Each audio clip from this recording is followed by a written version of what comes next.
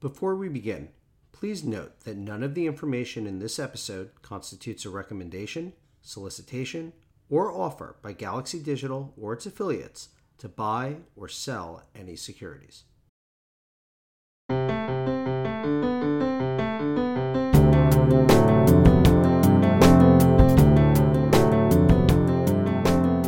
Hello. Thanks for being with us and welcome back to Future Proof. We have a fantastic conversation ahead of us today, taking a look back at the year in Bitcoin. I'm Jonathan Braunstein with Financial Advisor IQ, and as always, we are brought to you by Galaxy Fund Management. If this is your first time joining us, Future Proof is focused on digital assets for the modern financial advisor. This is our 12th episode, and if you like it, explore the first 11. You can find them on Financial Advisor IQ or on your favorite podcast player, Apple, Stitcher, Acast, and Spotify, just to name a few. Just search for Future Proof. So here we go. 2020 was a big year for Bitcoin. From high-profile investments to regulatory guidance, it has perhaps never felt safer to buy digital assets.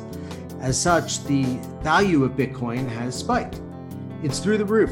It's hitting highs unseen for 3 years. So what does this mean for investors? Is now the time, or are they too late? We have a great panel joining us to discuss this topic today. We are so happy to welcome back Tom Cahill from Beaumont Financial Partners. Beaumont is listed among the Financial Times 300 list of the top RIAs. Tom, how are you today? I'm well. Thanks, John. Very good. Glad to hear it. And we're also joined today once again by Steve Kurtz, the head of asset management at Galaxy Digital. Hi, Steve. Hey, everyone. Thank you. All right, let's get to it. 20 minutes on the clock. Tom, in our first episode, you walked us through how your firm came to invest in Bitcoin, seeing it first and foremost as a hedge in the portfolio, similar to gold. So 6 months later, has your approach to Bitcoin changed at all? Our approach has not really changed. Although with all the positive developments occurring this year, such as like Brian Brooks and the OCC supporting Bitcoin, support from other, from former skeptics like Jamie Dimon of JP Morgan, and then other well-known investors like Paul Tudor Jones, Stan Druckenmiller, Bill Miller, et cetera, coming out in support of Bitcoin. Then you had some big institutions like MicroStrategy and Square, using it in their treasury operations as a major investment. Again, very supportive commentary, and more recently, the PayPal platform opening up to Bitcoin. These are all, really give us more comfort to where, we actually, where we started out the year allocating just to our larger, sort of higher risk or more risk tolerant clients, we actually changed to allocating to most all clients across the board in limited amounts, given again all this broader acceptance. So, it appears that with all this increased interest and support, that this will help diminish volatility, as that was the one concern that folks had in general with Bitcoin. So, our approach is definitely, again, broadened where we really hold it across the board for all clients. Tom, talking about your clients, certainly that PayPal news was big, and I won't say it alone led to the current run up in value, but certainly that news was a big part of it. And Bitcoin's been getting a lot more press. So are your clients asking more about it? Are you getting more questions? Yeah, definitely. Clients are asking more questions, given, as you mentioned, all the media attention Bitcoin has been receiving. Generally, everyone's pretty excited about the positive news and the fact that they're participating in the recent price appreciation. So the conversations are actually quite easy. But folks want to know if we're concerned, about all the notoriety. And we generally explain that we think this is different than 2017's rapid rise, given how much broader, again, institutional support is and just the general increase in activity since the fall in 2018. So we do think that, again, this general increase and it's being used more broadly institutionally, internationally as well. So we think that the combination of all this support sort of lessens our concerns about a repeat of 2018. And so we spent, the clients seem to be buying into that. And again, we're having a hard time actually keeping some of our more enthusiastic clients from buying too much, just given those concerns. But these are really high class problems. Yeah, for sure, for sure. Steve, let's talk about this past year. I mean, we've seen it go from below 4,000 in February, Bitcoin specifically, to past 19,000. Hitting all-time highs. How is this the most exciting period that you've seen? I mean, you've been around Bitcoin for a while. Is it give us a little of that veteran presence on this. Sure. It has been an interesting year. There's no question about it. I think the excitement question is an interesting one. I certainly think it's been the most exciting year for Bitcoin. But if you think about why, it's not immediately obvious. If you look at Google Trends and you compare today's Bitcoin price and the Google Trend activity of that relative to 2017 when we were last at 19,000, you would see a huge spike in Google Trends interest in 2017. And today you see that far more muted. And I actually think that's really exciting because what it means is there's less retail mania and there's more institutions in the space.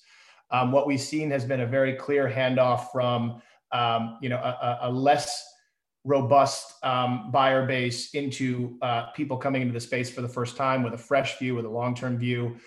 There will always be a fascination with Bitcoin's price and with the volatility. So yes, we were down at 4K, now we're up at 18K. But one thing that's really become clear to people is that the price, when you look at something like Bitcoin, is sort of just an output. If you go back to basic Econ 101, there's supply and there's demand. And Bitcoin is a limited supply asset. And as you have the demand picture start to develop and these new areas coming into the market, the price is really just an output of that. And so when people get so excited about PayPal or Paul Tudor Jones or the corporate treasuries that have come into Bitcoin, what they're really saying is, the supply side, this is a signal that the demand side is going up. This is an asset that's going to be a bigger footprint, a bigger part of the world. And that's where we at Galaxy get really excited because we've always viewed this as a long-term 3-5 year discussion, not a 1 month or a certain price at a moment in time style discussion. Okay. So it sounds to me that you're, and please correct me if I'm wrong, but the way I'm understanding it, you're describing 17 as being something of a bubble and that this is maybe a little bit more real with a little bit more of a foundation. Is that a fair take on it? And are there lessons that can be learned from 2017 and applied right now? Yeah, and I think that's a really great question because if you mark the price relative to the 2017 and 2020 moments, it looks the same, right? And I think when you look under the hood, it's extremely different. The spot liquidity today is far more robust. You're talking about multiple billions of regulated volume today. That was nowhere near that in 2017, let alone the regulatory side. The regulatory environment more broadly has evolved dramatically, as we've talked about on this podcast many times. The products, the service providers are better. The adoption story is better. And most importantly, probably was the catalyst of COVID that gave people a reason to really care and to focus on the macroeconomic side, the inflation side, the digitization story. And so while the price is similar, I would actually argue Bitcoin is probably de-risked now at current levels relative to where we were 10,000 points ago. And that sounds crazy because that's not how you would view a credit investment or a value investment. But Bitcoin's neither of those things. Bitcoin is a network-oriented investment. And so what you see after this last run-up is a foundation of the network and where the network growth is going. And that's why you're excited about the price today. You wouldn't have had those proof points 10,000 points ago when you didn't have these guys stepping in. So I do think it's very different than 2017. I think the lessons learned are simple. You need to be invested. You need to be educated. You shouldn't trade. You should buy and hold. And you should take a long-term measured approach to this because it is ultimately moving in a clear direction. But that's never been a straight line. And it's still not there in terms of it being a full, gold-like asset class, but it's going to continue to chip away over the next few years is our view. Sure. Tom, is that what you're telling your clients?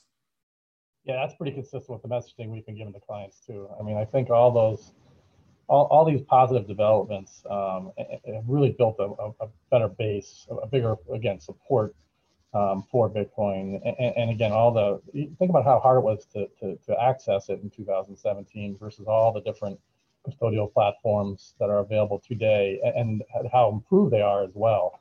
And just people, I think, are much more comfortable buying and holding Bitcoin today versus then. So these are all really, again, very positive attributes that are easy to transmit to clients and give them comfort. So, Tom, a lot's happened over the past year. And, when we first spoke on the very first episode of Future Proof, or since then, I should say, the government has given banks permission to custody assets. We've seen major investments from the likes of Paul Tudor Jones and Square. And PayPal, as we've discussed already, has announced its plans to allow users to buy and sell on the app. And more than that, they've rolled it out. So which of those do you think is most significant?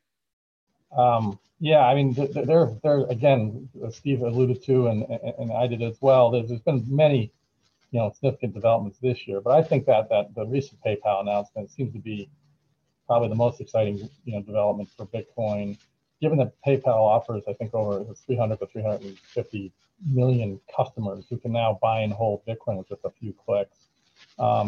This really dramatically increases the user audience, sort of the awareness for Bitcoin.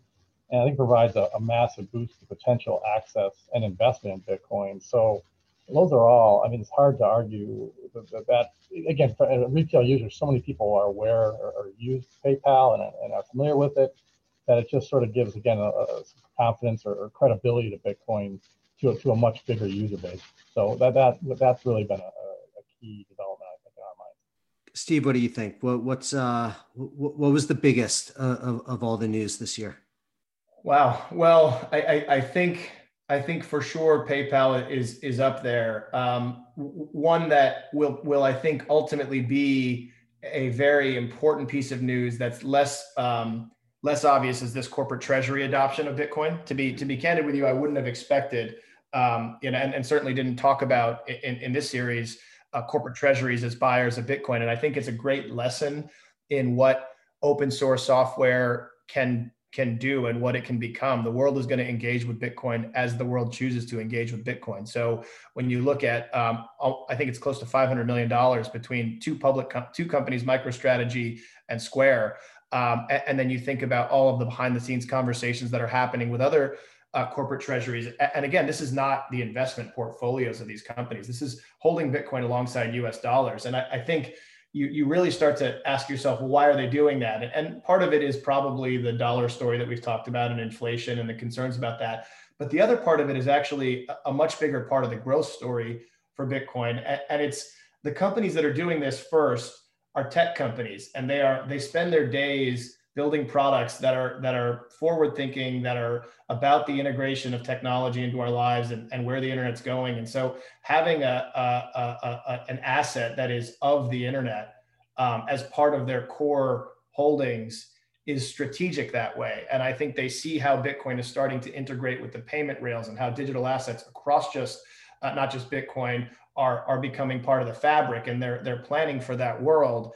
And they have a unique lens because of their operating businesses to see some of that and pull it forward today with a move like that. And that confidence that gives the market, I mean, that's the stickiest of buyer bases, right? If you're thinking about it as a base value on which your entire company, which is everything to, if you're an entrepreneur or a CEO or, your company is everything, and feeling comfortable making a bet like that, I think it speaks volumes about the ways in which Bitcoin can and will plug in to apps, to wallet technology, to the digital infrastructure, not just where the internet is today, but where it's going.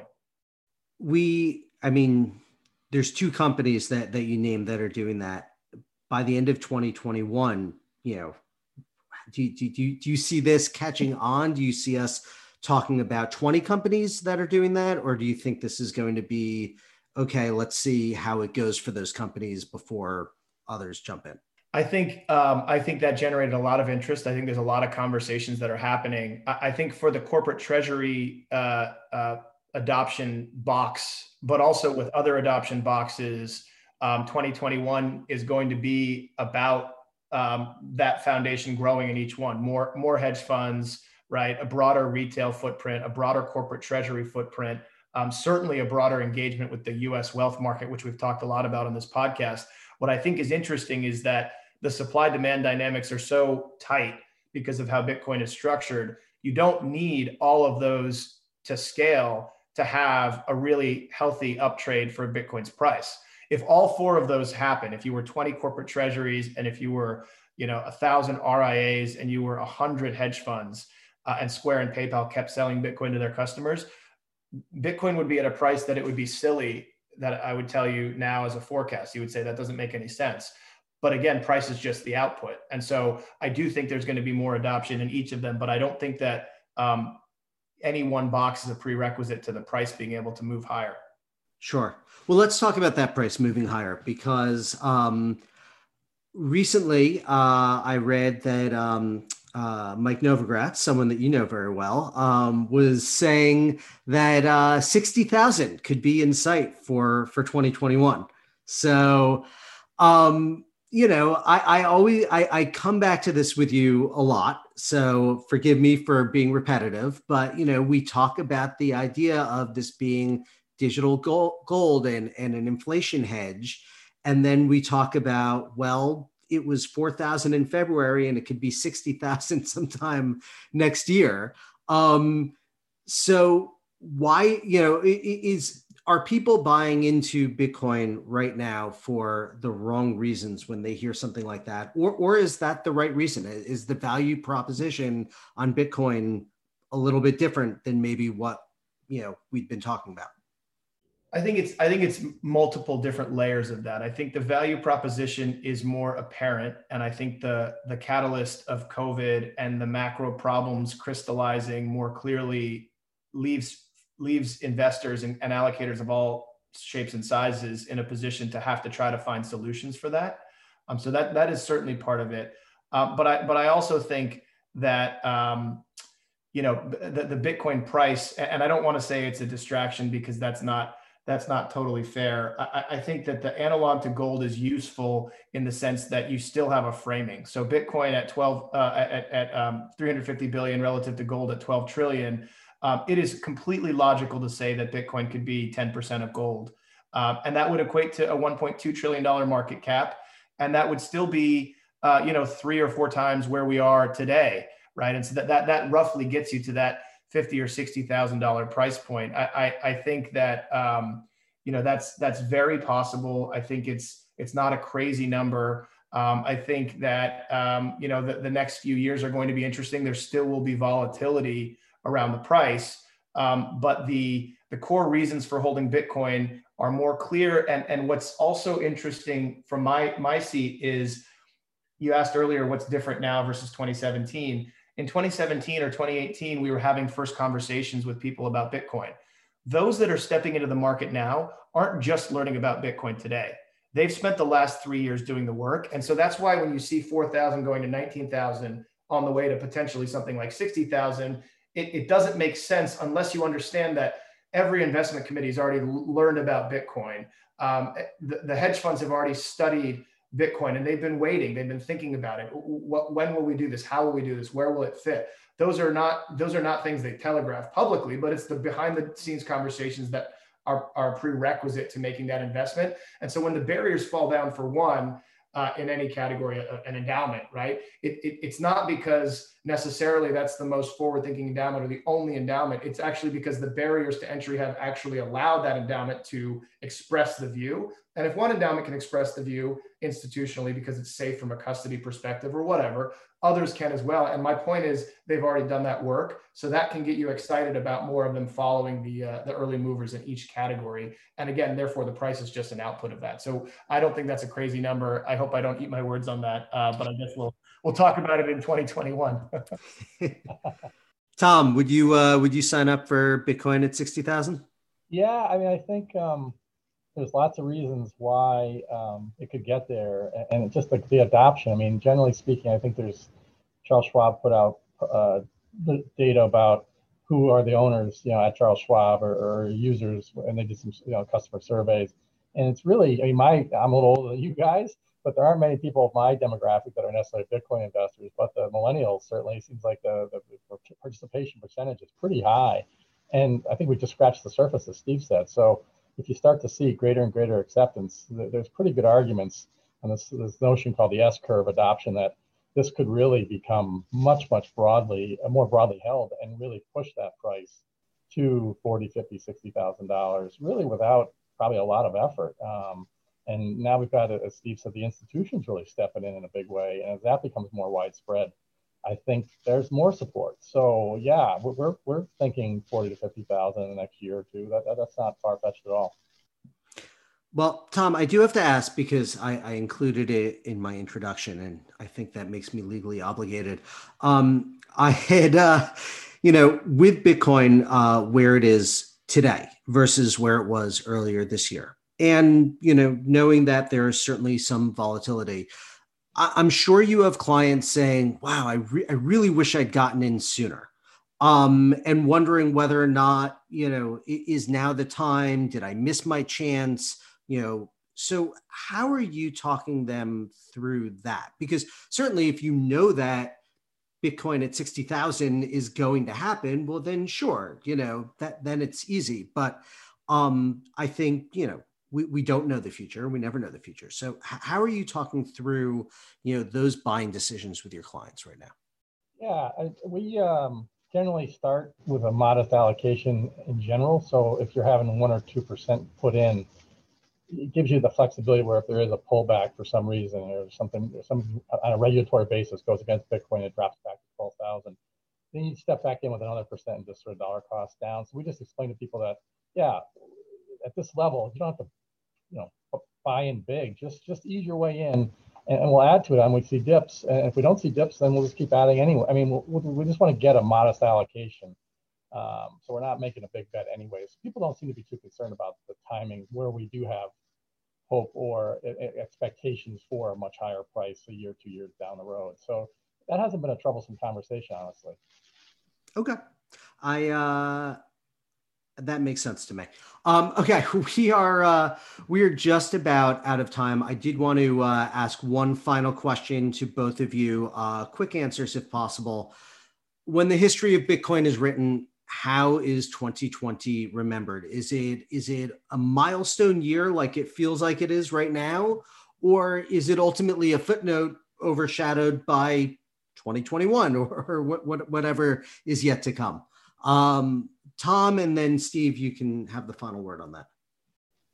I think 2020 will be a noteworthy year from the standpoint of all these really unique developments in Bitcoin's history that have occurred this year. So I think it will be remembered as a milestone year because it's just been, as we've expanded on, there's just so much support building that hasn't been there in the last 11 or 12 years. So that is exciting, and I think that will be notable in the future.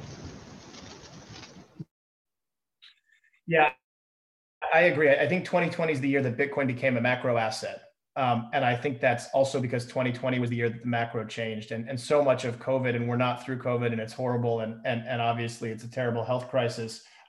It has had a profound impact on how people think about generational wealth, but also other aspects of generational considerations. And it's certainly affected how people are thinking about their portfolios. And so things like global debt, things like digitization, things like generational transfer are all top of mind. And I think that's just put Bitcoin squarely at the center of the macro discussion, which it was not before. And I think always will be now in the future. Okay, gentlemen, we're out of time, but thank you both so much. Great conversation. Really do appreciate it. We can only hope that 2021 is truly as exciting as 2020 was. Listeners, on our next webcast, that's what we're going to talk about. We're going to talk about 2021. We're going to be joined by Paul Capelli to take a look at what to expect next year, what's coming down the pike. You're not going to want to miss that one. This podcast is a production of Financial Advisor IQ, a service of the Financial Times, and is brought to you by Galaxy Fund Management. My name is Jonathan Bronstein, and I produced and edited this podcast. Our music is written and performed by Oliver Mack. We'll see you next time. Thanks for listening and have a great day.